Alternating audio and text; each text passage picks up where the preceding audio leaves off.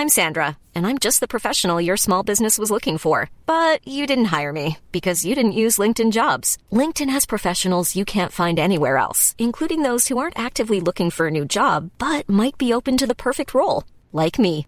In a given month, over 70% of LinkedIn users don't visit other leading job sites. So if you're not looking on LinkedIn, you'll miss out on great candidates like Sandra. Start hiring professionals like a professional. Post your free job on linkedin.com/people today.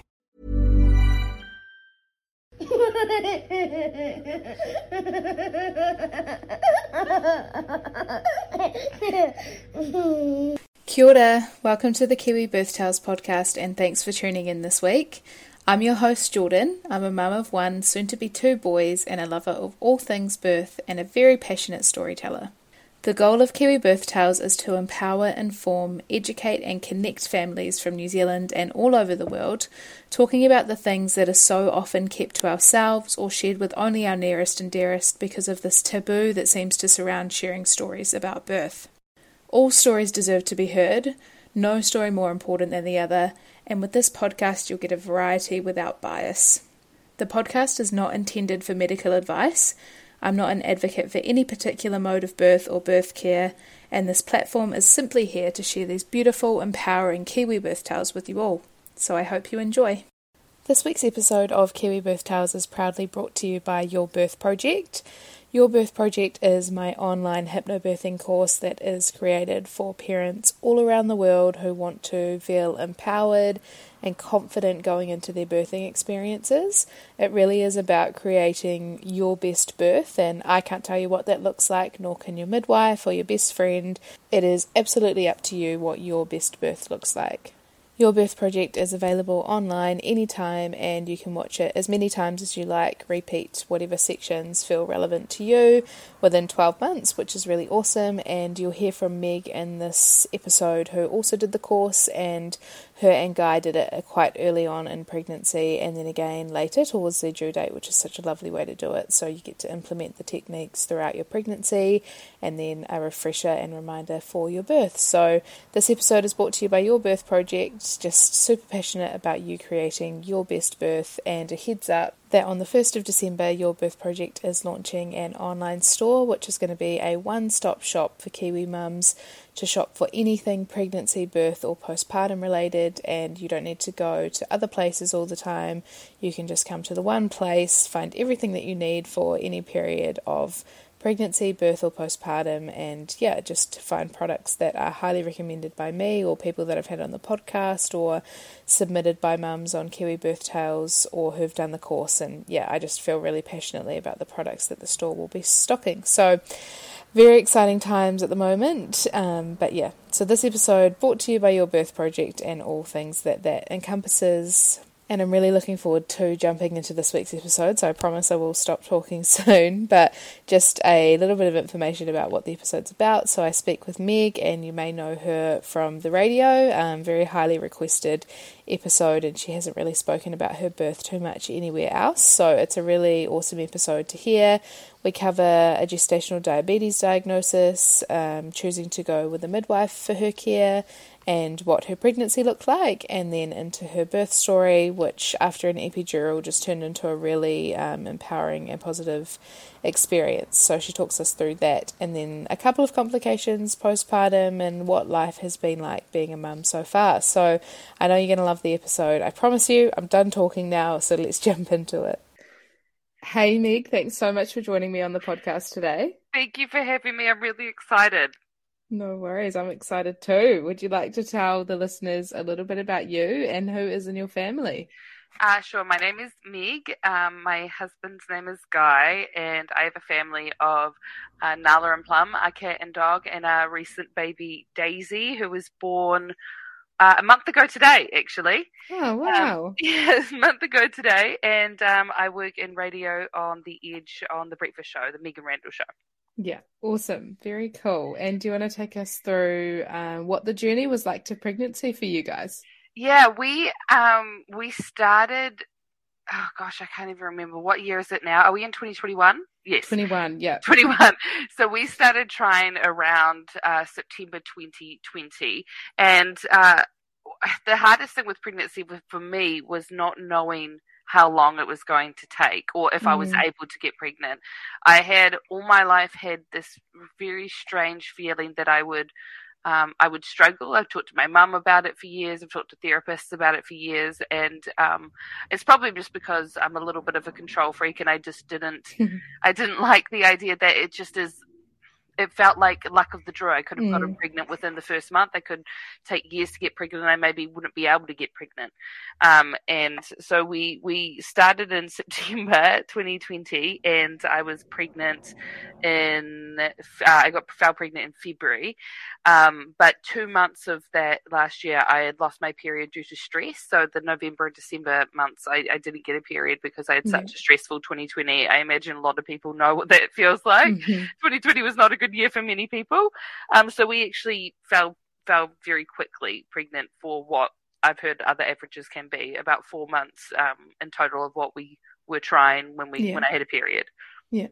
Awesome. And were you tracking your cycles and stuff like that, or what were you doing there? Yeah. I was doing everything. I think, I was really shocked and scared when I got pregnant quite quickly because I just wanted to know if I could or not. I was more curious as to how long it was going to take, and then the moment I did start, I remember the moment we had sex without any protection. I went and looked in the mirror like by myself afterwards, and I thought, oh my god, I'm pregnant. Like I just thought, all my life I've been told like you have sex unprotected and you're pregnant. You know, I went to an all girls Catholic school. That was, I mean, I've obviously had more education since then, but it's kind of built into you that it's really easy to happen. And I remember just thinking, wow, look at me, I'm already pregnant, and thinking this is what it feels like. And then it was a real shock the next month to get my period and think, okay, maybe it isn't as easy as I thought. And then I got the tracking app and I started doing the cycles, and I got quite stressed about it quite quickly, quite involved in counting days and ovulating, and I ended up taking Vitex. It's a little herbal supplement, and I took that for a month, and I don't know if it is due to it working really well for me or coincidence, but I got pregnant that month after I started taking it. So whether that did help me or not, but I did have a bit of disruption with my period, so I imagine it helped a little. Yeah. Cool. And how did you find out that you were pregnant? Did you take a test because your period was late or have some other symptoms? I would be. Hopefully this relates to anybody else listening, but I would be taking pregnancy tests like 7 days before my period was due. I was basically keeping the pregnancy test companies afloat for those 4 months. I bought so many, and it was really hard every time, even though I knew, obviously I knew that nothing would have showed up. It's crazy how into it you can get really quickly.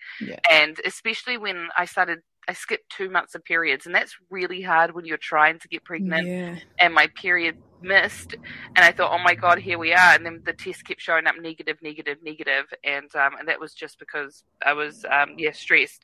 But I came home and I went to the toilet and I saw a bit of blood on the toilet paper, and I thought, oh god, here we go again. And I texted the guy straight away and I said, I've got my period. And as soon as I sent that text to him, I had this really funny, like my heart started to beat a bit quicker, because I thought, I've never in my whole 30 years had my period come early. It's come late before, but this was 4 days before I was due. This was on a Wednesday and I was due to get my period on the Saturday. And it was just a little bit of blood. It was a tiny little spot. It was very light pink. It wasn't like a blood color.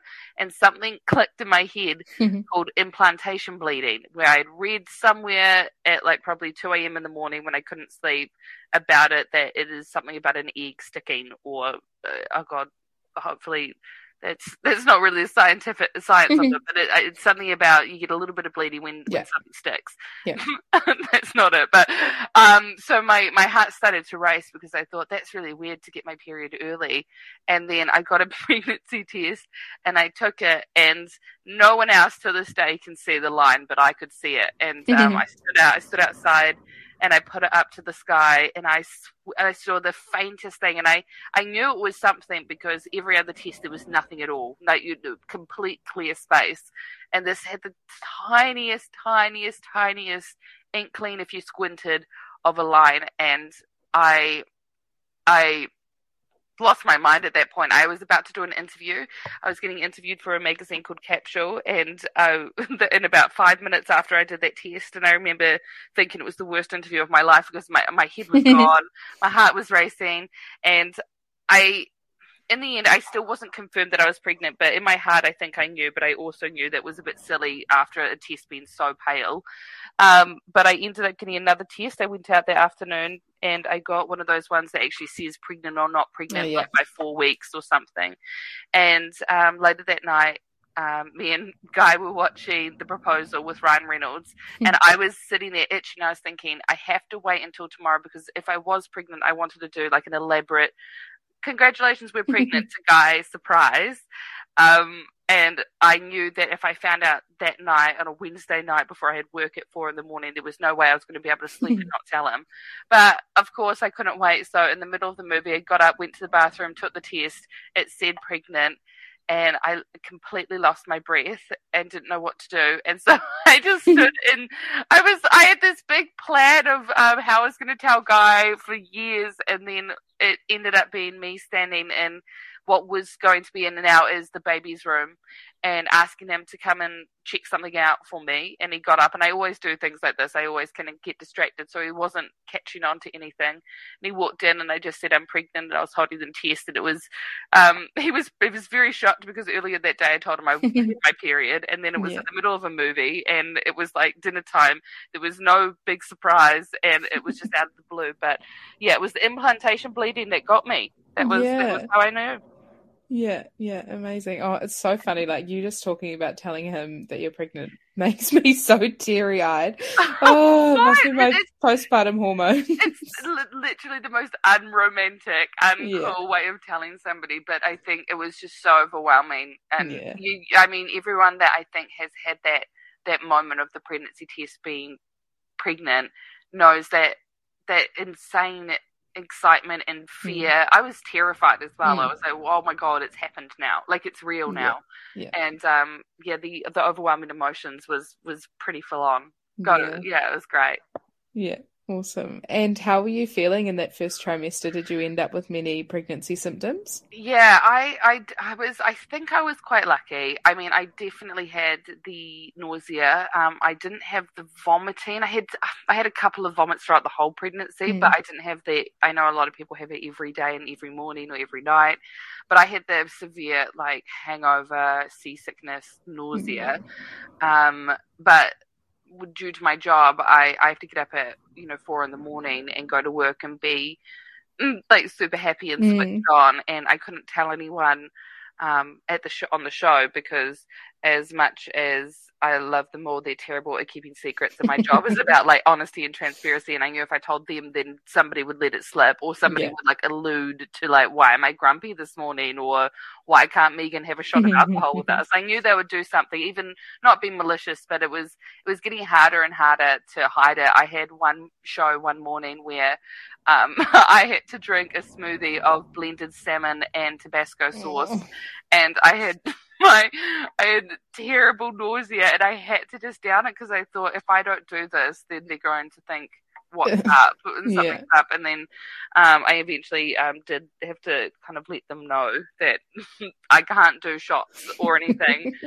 You can't make me do these stupid dares. I was texting my midwife being like, can I get like a wedgie, or is that gonna do something to the baby, or can I drink this salmon and Tabasco smoothie, or is that fine or not? She was so like blown away by these strange requests sending through. But nausea mostly, but I think I got quite lucky. I think it could have been worse. With what other people have.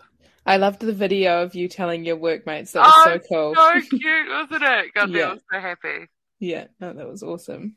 Cool. And so you said that you had a midwife. Did you choose just to go with a midwife for your care, or did you work with an obstetrician too? No, just a midwife. But it's not just a midwife. It's, I have learnt so much about how incredible these people are to Yes. our communities and Yeah. us. And I had absolutely no idea how much they do, how selfless they are, and how little they get paid by the government for all the work that they give and do for us. So yeah, I had the most incredible midwife, and I'm sure everybody says that about their own, but yeah, I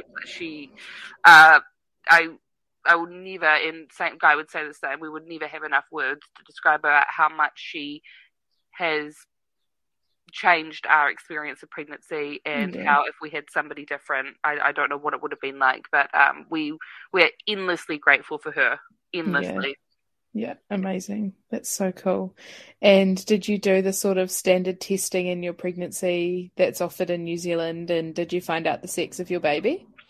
We did the standard testing. I believe we did everything that was available to us, apart from we didn't find out the sex of the baby. Yeah. We didn't want to. We were very excited to have that surprise, and I'm a big surprise girl, and I have had many ruined in my life where I've figured it out, or I've caught on to something. So I really wanted a genuine surprise that nobody was going to know the answer. Guy didn't know, I didn't know, and my midwife didn't know. The only person that ended up finding out was the one time we had the scan and they had to check everything was okay down there. And that was one person who I later on asked, and she'd forgotten anyway. So it was really nice that nobody knew. Yeah, awesome. Cool. And did you go to any antenatal classes or do any other type of birth education going into your labour? Yes, I did Your Birth Project, cool. which was fantastic. No, it really was. Me and Guy sat down, and I would sit on my Swiss ball, because we did twice actually. We did it really early on, and then we did it about 2 weeks before I went into labour, as a refresher. And I was sitting on that Swiss ball, just doing all my breathing and practicing, bopping around, and it was really helpful during labour as well. And I also did hatched antenatal, and cool. I did antenatal classes as well. We wanted to be as prepared as possible. But the only bad thing with antenatal classes is that we had to do it all via Zoom because of COVID and lockdown. So I still haven't met anybody from antenatal, and they did a really good job of still teaching us with what they had, but I feel we did miss out on the hands-on, how to do a car seat, how to bathe a baby, all those things. Even doing it, I'd never changed a nappy before. Even I just wanted to have that hands-on feeling of it, but it was still good for what it was, for what they had to do. No, cool. And did you have like a birth plan or thoughts on how you wanted your birth to go? No birth plan. My only plan was to go with whatever I wanted on the day. I was very open to everything and anything. If I felt I didn't need any drugs, I was fine with that. If I felt I needed all the drugs, I was also fine with that. I just wanted, I also had heard some stories from friends who had big, beautiful plans, and then unfortunately they all got changed last minute, and they found it very hard to deal with that whilst they were in labour, knowing that everything had changed all of a sudden and they couldn't do what they wanted to. So I kind of made no plan, knowing that if I didn't really have a plan, then nothing could go wrong in my head, because I was always ready for whatever was going to happen, and I was going to birth at hospital, meaning for me I could have all the drugs or no drugs. So no plan, just go with the flow. Do what you need to do. Yeah, cool. Awesome. And what about preparation for birth? Were you doing anything like antenatal expressing or perineal massage or anything like that? I did. I tried antenatal expressing, and I wasn't not good at it. I could only get the tiniest little bubbles, and I was really excited though when I saw those. That was such a moment when I went to my midwife, and she said, "Let's see if you have any." And I got my boob out, and she squeezed my nipple, and I remember feeling super overwhelmed. I think I felt faint afterwards, seeing that something was coming out of my nipple. Because it was the first time I was like, "Oh my gosh, it's like working and it's happening, and my body's creating milk for this baby inside of me." That was incredible, but I don't think I was very good at getting it myself. We tried every night to do it, and we ended up getting truly a drop. Like when I got a drop, I was really happy about that, but it was not worth keeping. And we talked about, is it perineal or perineum? Perennial, yeah. Thank you. Massage. And my belly was so big, I couldn't get down there myself. And we kept saying that we wanted my husband Guy to try it, but we also kept forgetting. I don't know if that was purposely or not, but we did want to try that and then ended up not doing any of it. So preparation, not too much. I did a lot of prep in the way of like freezing pads and things like that, but not body-wise. Cool. And with the testing that was offered, did you have any results that came back that you needed to do anything with, or what was the outcome there? Yeah, I had the gestational diabetes test when everyone is meant to have it. It came back totally fine, and that was great. And then later on in the pregnancy, I think it was around 30 weeks, might have been even later, we did a scan, and the baby's belly was looking quite large. And I remember the scanning lady was like, "Oh, that's a chubby baby." So she said, might be worth just getting another test. And it was very casual. And then I got another test and I was borderline. So I wasn't gestational diabetes, but I was very close to it. So we basically, my midwife and I decided that we would just treat it as I had it, because it looked like I was tracking to get it. So then I did end up having to do the blood tests and it was my fasting one that was not out of control, but it was the one that was too high. My actual eating ones and the diet ones that you can change via diet were fine. It was the fasting one. But I did find that really hard. I found it really hard to get past, because I thought it was my own fault. I wasn't educated about gestational diabetes. I just heard the word diabetes. I know I'm a bigger girl, and I found that really, really hard to process. My wonderful midwife sat me down for quite a few serious talks about, no, this is just something that happens. It happens to thin people. It happens to big people. It's just something that your body does. Yeah. And it will go after the pregnancy, which it has. So, but I did find that really hard at the start, and I felt quite shameful when I first had it, because I didn't know what it was, and I didn't want to talk about it with anyone, thinking that if they didn't know what it was either, they would just take one look at me being a bigger girl and think, oh, look at you not looking after yourself or the baby, when that wasn't the case at all. So I found that quite hard at the start, and then I ended up just reading up on it and giving myself a bit of a slap around and saying, no, this is just something that has happened to you, and we just had to deal with it. And in the end, it was fine. She's perfectly fine. She wasn't too big in the end at all. Yeah, I think it's so there'll be a lot of people, including myself, who can relate to that sort of feeling about gestational diabetes. Like, I didn't end up having it, but I was really worried because I knew I was overweight going into my pregnancy. I was worried I was going to get it, and then I spoke with my midwife about it, and she said, no, that's actually got nothing to do with it. I know. And I remember actually back to a podcast episode where I had a lady who used to run, I can't remember if it was triathlons or marathons, but she was super, super, super fit, and she had gestational diabetes. And that was probably like a good reminder for me that anybody can get it. And yeah, I think it's important to talk about that. Yeah, your podcast really helped me through that, actually, because I went back and listened to all the ones I could find about gestational diabetes to normalize it within myself, because I also had a friend and who I ended up talking to quite a bit about it, who is a lot smaller than me, very petite person naturally, and she had it, and I just needed to just tell myself that. But there was a lot of judgment on myself from myself at first. Yeah, no, I can relate and understand that, but it's nice that you had a midwife as well who was really helpful. Yeah, really, really, really drummed it into me. Really, which was what I needed. Yeah, awesome, cool. And do you want to take us through your labour starting? Was it spontaneous, and how far along were you? And then into your birth story from there. I'm excited. So I was I was prepped for an induction, or told I was getting an induction at 39 plus 4 or 5 days. Forgotten which one, but 39 plus 4 or 5, because of my gestational diabetes, and because the baby was looking to be quite large, and then the Saturday morning before I was meant to be going in on the Wednesday to have an induction, I woke up and I thought, I've wet myself a little, which wasn't surprising because that was one of my big side effects with pregnancy. I was weeing all the time. Yeah. I didn't know it was possible. I had definitely had pregnancy insomnia.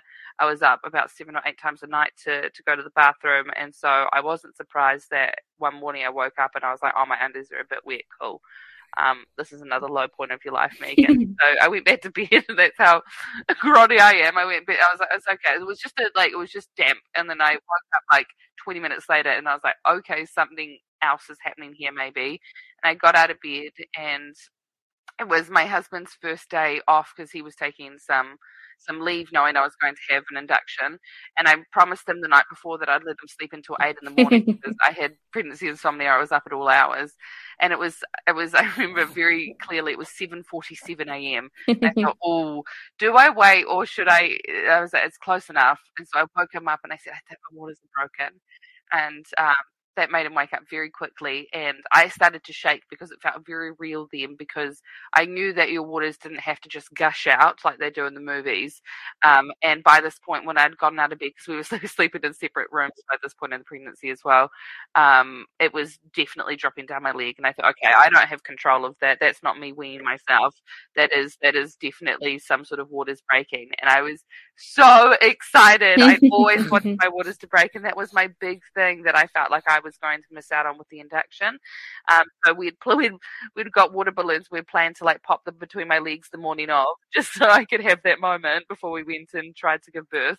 But yeah, my waters is broke, and I told my midwife, and we ended up having a very normal day. We did a lot of house cleaning because I knew that waters breaking didn't mean I was going into labour straight away. So we did a lot of house cleaning. We ended up having a really nice dinner that night, and the plan was, if I went into established labour that night, then to go to hospital. If I went into any sort of like kind of starting labour, to stay at home and then call my midwife at 7 a.m. And if nothing had happened, then to go to hospital in the morning and basically have the induction started there, because it would have been 24 hours since my waters broke. Which is what ended up happening. I thought I was having contractions throughout the night, and I laugh about that now because that was not a contraction whatever I was feeling. I was like, look at me handling this so well.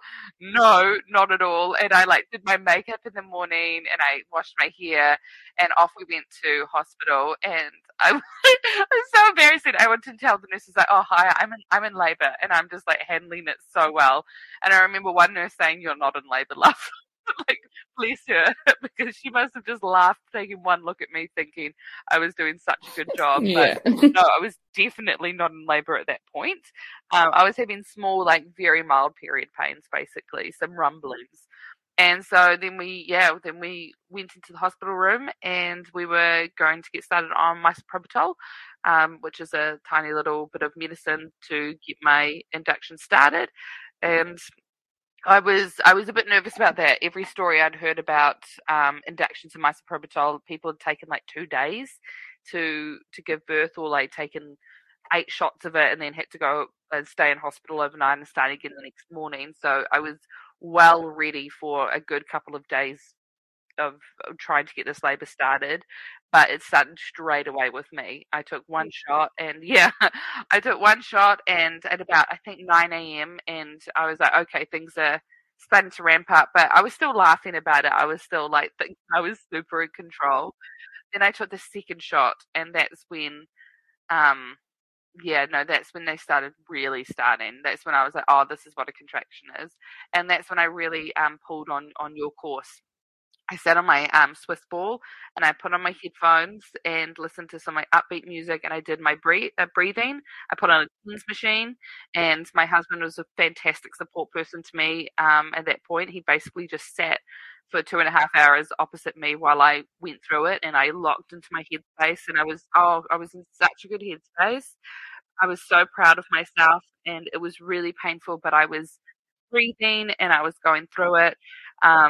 And unfortunately, when I got checked after 2.5 hours of what was for me really hard work, it was hard, and I had contractions My contractions about 45 seconds to a minute long, and they were every 3 to 4 minutes for 2.5 hours. And that was a lot for me. And I'm sure it's a lot for everyone, but I don't know if I have a low pain threshold, but that was 2.5 hours of really hard work. And then a nurse came in and checked me, and I was 2 centimeters. And I really lost it at that point. I just went. My mental wall went down. I was absolutely gutted, completely broken by that point of what I felt like was an exhausting morning and afternoon to only be 2 centimeters. And I was basically 2 centimeters the week before. I had a stretch and sweep, and I was well and truly ready to go into birth. So I felt like I had made no progress at all. I was fully effaced, I think that's the word, but not, only 2 centimeters. And I asked the nurse about pain relief at that point. And there was a little bit of a miscommunication, I think, because she said, oh no, you can't have an epidural until you're about 5 centimeters. And in my head, I was just thinking any pain relief because I'd had nothing at this point. I remember from your course and other courses, people have spoken about other. When you're ready to pop the question, the last thing you want to do is second-guess the ring. At BlueNile.com, you can design a one-of-a-kind ring with the ease and convenience of shopping online. Choose your diamond and setting. When you find the one, you'll get it delivered right to your door. Go to BlueNile.com and use promo code LISTEN to get $50 off your purchase of $500 or more. That's code LISTEN at BlueNile.com for $50 off your purchase. BlueNile.com, code LISTEN. Pain reliefs. I heard something about a gas and all these other things that I thought were available to me, and she just said no to an epidural until I was 5 centimeters. And I found it very, very hard to come back from that because I felt like I wasn't able to do it. I knew I had to do 3 more centimeters before any sort of pain relief whatsoever. She said I should go and take a shower and use it as a distraction, and I thought. Just like I won't swear, but I at that point was like, are you actually serious? Like I've just gone through 2.5 hours of what felt like the worst pain of my life, and you've told me to have a shower. Yeah. I had lost it, and I started throwing up on every contraction from that point.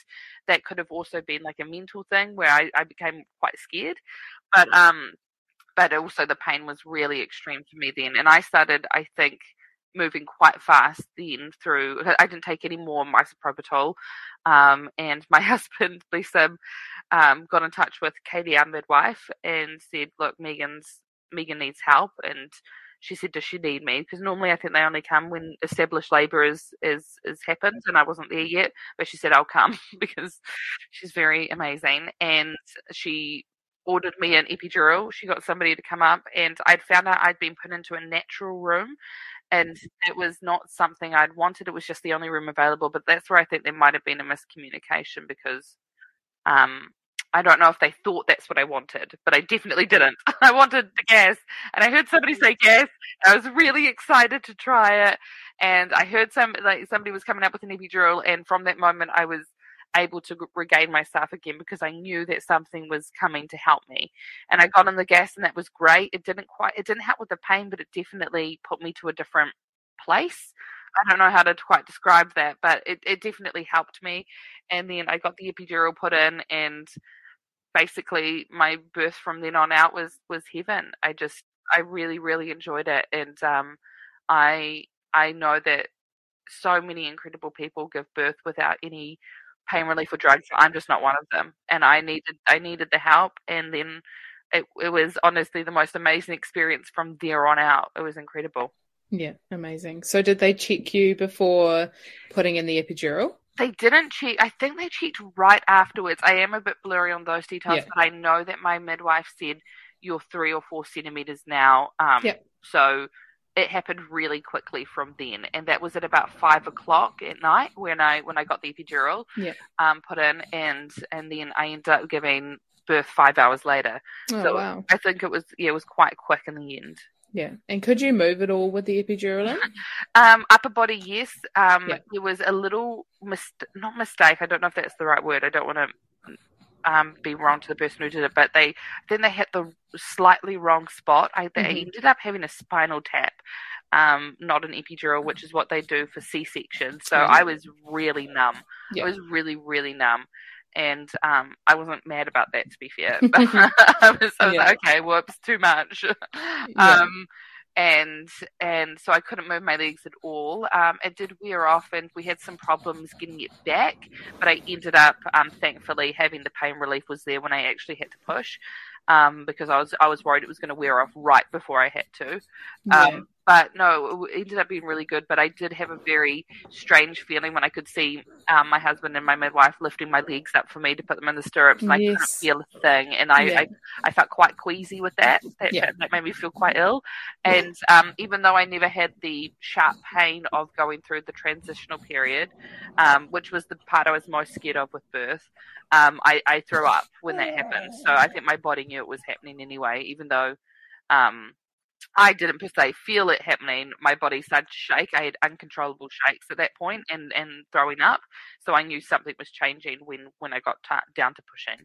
Yeah. It's so crazy, isn't it, that your body still goes through that transitional phase, even if you like can't consciously sort of feel the change. I think it's like the pressure and the hormones that it sends around your body. You know. It was so overwhelming. I knew that that's what was happening, and the shakes were uncontrollable. I was really, really shaking, and that lasted quite a while. That lasted quite a while with me, where I wouldn't have been able to hold a cup of water. It was really bad shakes, and I lost feeling a bit of my fingers. I think the spinal tap went a little high, and so I had really, really, really cold hands and fingers and feet.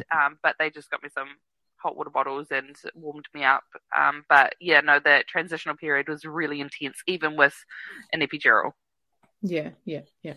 And so did Katie tell you when it was time to push, or what sort of happened from there? I mean, I had the most amazing room set up, and by that point we had like all the lights turned off apart from like little fake tea lights and fairy lights. We had low music playing, and I think I took a nap at one point. It was amazing. And then I could feel something was changing and happening. And she said, "You're moving really fast through this." Earlier on, she said, "I think we'll have a baby maybe by midnight." And then as it just kept happening faster and faster, she was like, "Right, we're ready to go." At 10 o'clock, I was told to start pushing, 10 o'clock at night. And I was warned that first pregnancies, and also I think with the epidural it can take quite a while to push, a couple of hours. I was told to prepare for, but that was when my superwoman kind of came in. I felt really, really powerful, even though I had the epidural and the pain wasn't there. I could still definitely feel things were happening, but the pushing was like my time that I really found myself again. I was hyper focused in on it, and ended up giving birth 27 minutes later. So that was an amazing quick birth. Wow. For somebody that couldn't really feel where to push or what to do. That was my best moment. That was like the euphoria that I hear other people talking about with birth, is that pushing was my moment, and I really enjoyed that part. Again, I had drugs, and people would be like, like, you didn't feel anything. But you still do. You still know something's happening down there. Yeah. It's like I can definitely relate to that. Like, I think for me, I describe it as like a pressure kind of feeling. Like I wasn't in pain, but it was enough pressure to be like, this feels painful. Yes, exactly that, right? But it wasn't pain, but I knew it was like, well, I know there's a head there. I know there's something happening. Yeah. Yeah. And so did you have a plan that Katie would put your baby up onto your chest, or was Guy going to do that? What was your plan with that? No, the plan was, because we became so close to Katie, she, as I said before, she was just such an incredible part of our pregnancy and birth. And we also had birthing mama, Alicia, her midwifery student, with her as well. So it was just the four of us, and she's fantastic as well. We asked Katie to tell us who we had, basically. So we told her the two names that we had for either a boy or a girl, and we wanted to find out if it was a boy or a girl by her saying the name. Amazing. So I gave birth to Daisy, and she said, "Here's Daisy," and then she put her on my chest, and that's how we found out the sex as well at the same time. Guy did like go down and he didn't know if he wanted to beforehand watch or be involved, but he did, and he was so amazing. He was just fascinated by it all, a big smile on his face the whole time. So it was fantastic. And then he ended up cutting the cord, and that moment was just obviously really incredible and overwhelming. And I remember being shocked at how warm she was. That was the thing that got me the most, is like how hot she was, and she was really purple when she came out. And I was so worried. I just kept saying, what's wrong? But everyone kept saying she's perfectly fine. And she was. She just did one little cry, and then she was quiet afterwards. And I think that's why I thought something was wrong. Because she wasn't loud. She was just chilling straight away. Yeah. Very calm. So it was an amazing moment. Yeah. Beautiful. Very cool. And did you need any stitches or anything like that from your birth? Yeah, I had just a second, only just heading over to that second degree tear. Yeah. It was a very small tear, and it was because her little hand came up right at the last minute by her head. So I would have been fine if it wasn't for that little hand. But I got the stitches, and that was totally fine again. I was numbed up, and I've actually had no problems with them since. I didn't even really have pain with them afterwards. I don't know if that's tribute to Katie's good work.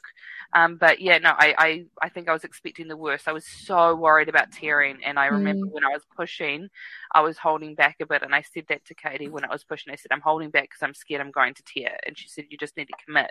So I was like, okay. And that's when I started properly pushing. But the tear, it really wasn't that bad. That was one of my biggest fears, but it's been fine. It's healed up fine. I think it's such a normal fear, right? The thought of your vagina tearing is just like the worst thing that you can possibly think of. Terrified of birth as well. Absolutely mortified. So scared of labour and birth beforehand. And so if anybody else is experiencing that and scared of birth, it's really fine. I had a tear, and I didn't even, it was actually just no big deal.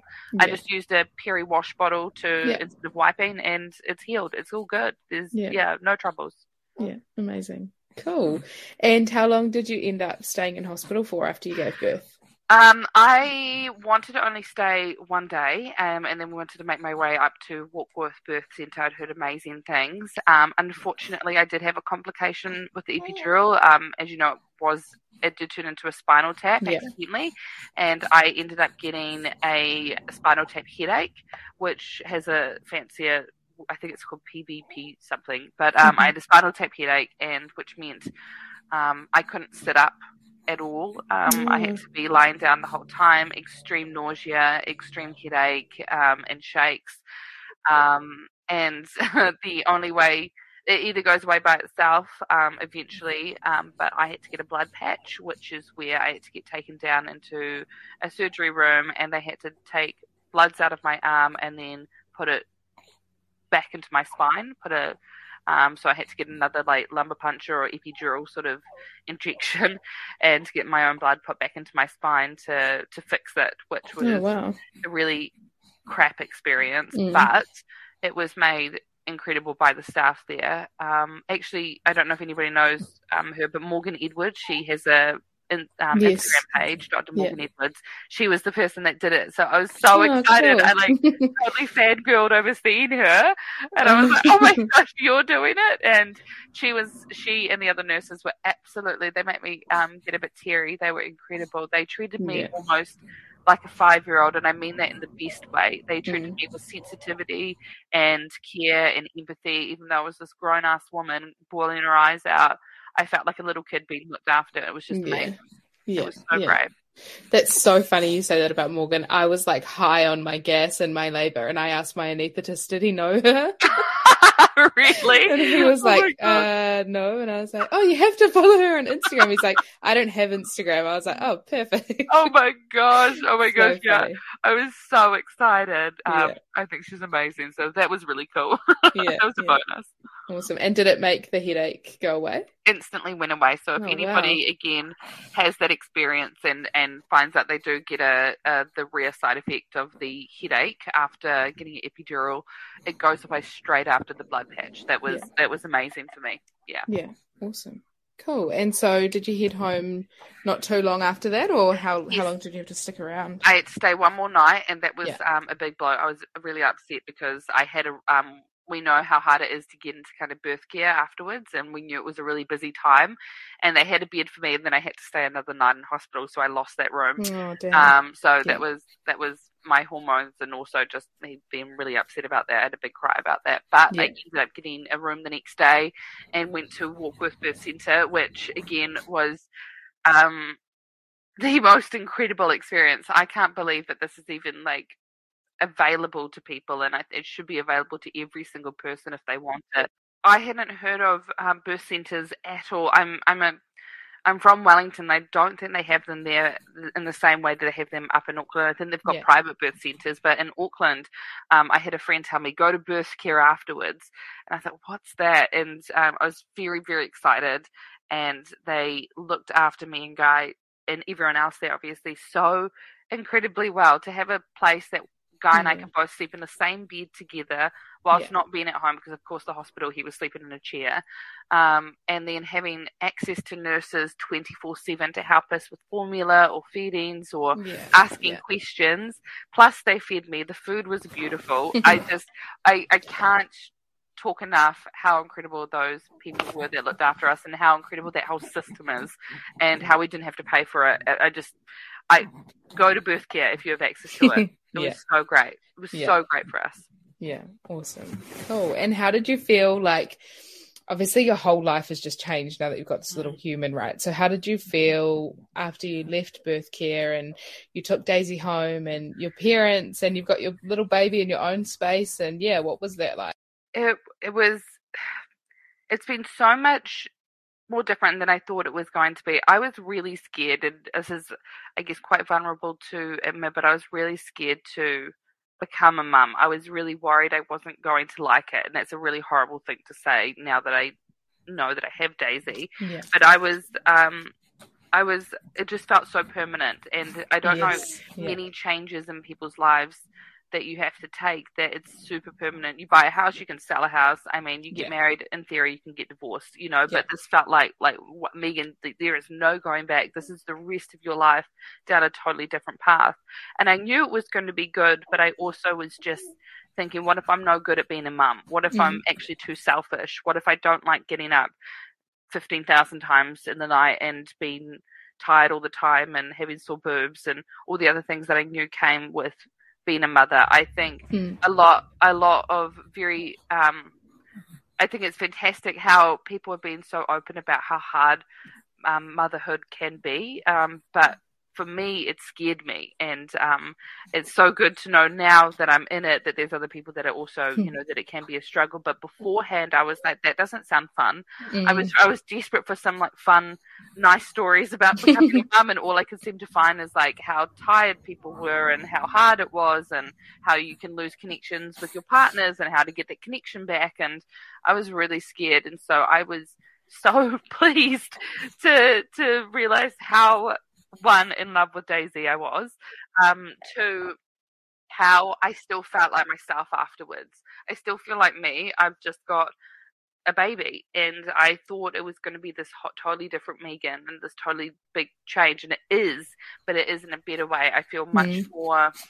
I tried to word it in an Instagram post the other day, but it's like this weird switch in my head where I just feel more at peace with who I am now, or more confident with who I am.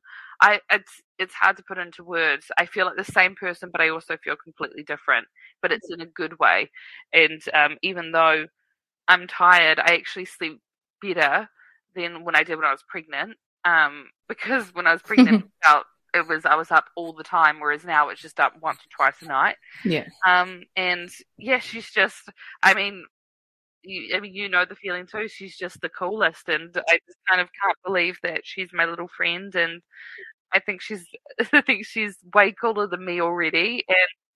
And I was so scared beforehand of how it was going to change for the worse, when I didn't realize how good it was going to be for changing for the better. Yeah, that's so nice to hear. I think it's so funny. Like, I think my sons are just going to be cooler than me, like, for the rest of my life now. Right. Yeah. I just take one look at her, and she's like 30 days old, and I just know that she knows more than me. I know she's going to put me in my place at some point when she's a teenager. And I just think she's absolutely the coolest person I know, which is a really strange thing to describe about this tiny, tiny little human. But I just instantly feel kind of like ready to learn from her. Yeah, I'm so ready for her to tell me what life is like when she's older. Yeah, awesome. I think that's so cool. And have you, what's your breastfeeding experience been like? There's I actually don't think I've ever spoken openly about this, but I had a breast reduction years and years and years ago. Yeah. I don't think I've ever told anybody that. But it was something from a kind of different life of mine. I think I was 19 or 20 years old, so it feels like a lifetime away, and it was over 10 years ago, but I have known from then that it was probably going to be very difficult for me to breastfeed, and that I was going to have a hard journey, so I've been very open to formula and bottle feeding from there, but I have been able to breastfeed. I just have a low supply, it's been nice to have anything, and that's been fun. I have to use nipple shields at all times. I haven't been able to get rid of those yet, and I don't think I need to anyway. No. But I have nipple shields, and she latches great, and I just do top-ups with formula, and we're happy with that anyway. But we were very open to knowing that we were going to have to use formula because of my breast reduction. So from the get-go, we haven't put too much pressure on me. So it's any breast milk has been great, and it's been nice to be able to do that with her. But she would not, I don't think, be able to be thriving without the help of formula. Yeah.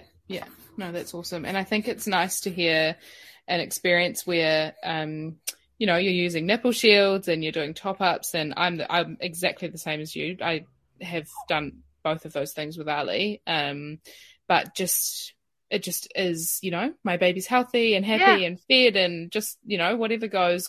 So I think that's really, it's really nice to hear. Yeah, I was really stressed about the pressure of breastfeeding, but I think because I knew I probably couldn't, it was quite good for me in the way that it was less pressure, because I was like, well, it's most likely not going to be able to happen. But it's been better than I thought it was going to be. It was really painful at the start. Oh my gosh. Holy hell. And I've got Raynaud's of the nipples, which means yes, have you heard about that before? Yeah, that's awful as well. So any sort of cold air that gets onto them, like I lose all the blood to my nipples and they go white, and it's extremely painful. So the nipple shields have really helped with that, and it's just so nice relaxing myself a little bit with knowing that she needs formula. It's all good. She's totally healthy and putting on weight perfectly. And the breast milk, any of it is a real bonus for me. Yeah. Awesome. That's so cool. And how has Guy gone with the adjustment to dad life, and what's your sort of relationship been like over the last 4 weeks? And how have you found those sort of changes? It's been, we were really nervous about that. We are huge communicators, and we had big chats beforehand, being worried about losing our relationship and ourselves with the baby, because we have always put each other as number one over the past 9 years of our relationship. So we knew that was going to change really drastically, but it's been, again, another thing that I thought I was ready for the worst, and it's been great, and it's only 4 weeks, so ask me in a few months. But but it's been really good, and he's really, really hands-on, and because of course we had to do formula from day dot because of my boobs, he's been really involved with feeds, and connecting and helping as much as he can with her, and it's felt very 50-50 because we have access and we use a bottle and formula. It's been really 50-50. At the moment, he's gone back to work, so I'm doing the overnights by myself. This week is my first week, so yay me, I've survived. Thank you. But then I have to go back to work quite early. I'm going back to work in March, which is only 4 months off for me, which is really scary. But then Guy's taking 2 months off, and he's been stay-at-home dad after that. So I'm really happy that he gets that experience and he gets to kind of do that. And also it will help me going to work knowing that he's there. And then if anybody knows a really great nanny who wants to get up at 4:30 and look after our baby from like May next year, call me please. Because I don't know anyone that's going to want to come and do those hours, but we'll find someone, I'm sure. Yeah. I think it's so nice to have your partner be able to do, if it works for your family, like it sounds like it's going to for you, to have that time at home with your baby. But Joe was the same, and cool. he has a totally different perspective on being a parent because he has done the stay-at-home side as well. Oh, that's so great. I didn't know he did that. That's awesome. It just makes the world of difference in my opinion. Yeah, and that's what I'm hoping to as well. I'm hoping that for both of us to go through. I mean, I think he gets the easier time, to be fair. He gets it from like 4 months. That's so fun then. She's just waking up. Good girl. Stay asleep. But yeah, I'm really excited for him because if you can do it, like what an experience for, partners to be able to stay at home and get that time with them. Yeah. I'm really excited for him. I think he's actually going to love it, and I think he's going to want to take the pram out or the front pack and go out with the girls and have a coffee date, and I think he's going to really thrive. So cute. Yeah. Awesome. Cool. And is there anything else that you wanted to share, Meg, in terms of any of your journey that we haven't covered? Not.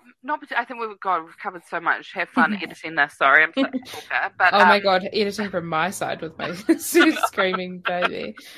No, I mean the only thing that I can shout out is my midwife and how incredible Katie Hawkey was, and how important having a fantastic midwife was to me in my journey.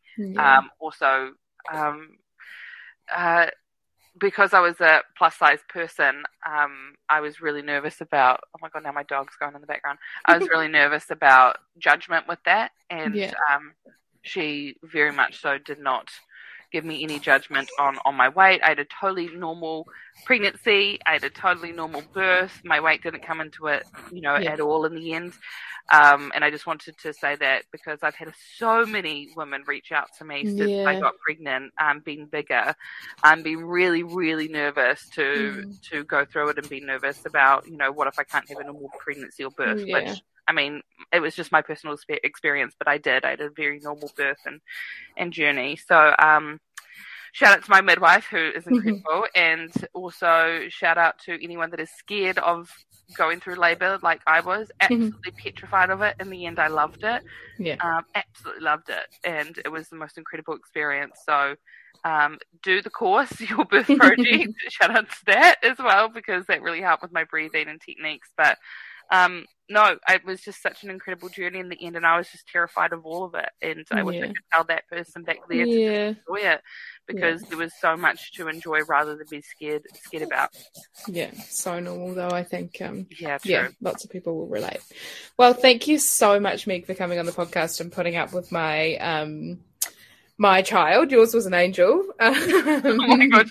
I'm sitting here sweating so much because I just don't dare move because she's about to go off any second. No, but I so appreciate you joining me, and I know that there's lots of people out there who are really interested in hearing your story. So yeah, just super grateful that you took the time. Thank you. Thank you so much for having me.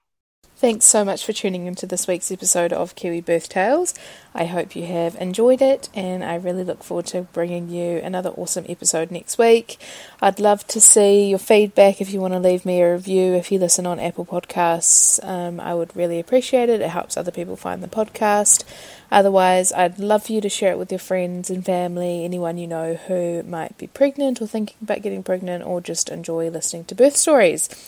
And I will be bringing you another awesome episode next week, so I will speak to you then. Planning for your next trip?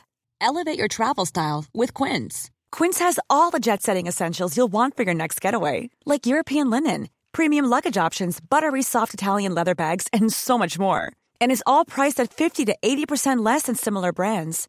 Plus, Quince only works with factories that use safe and ethical manufacturing practices.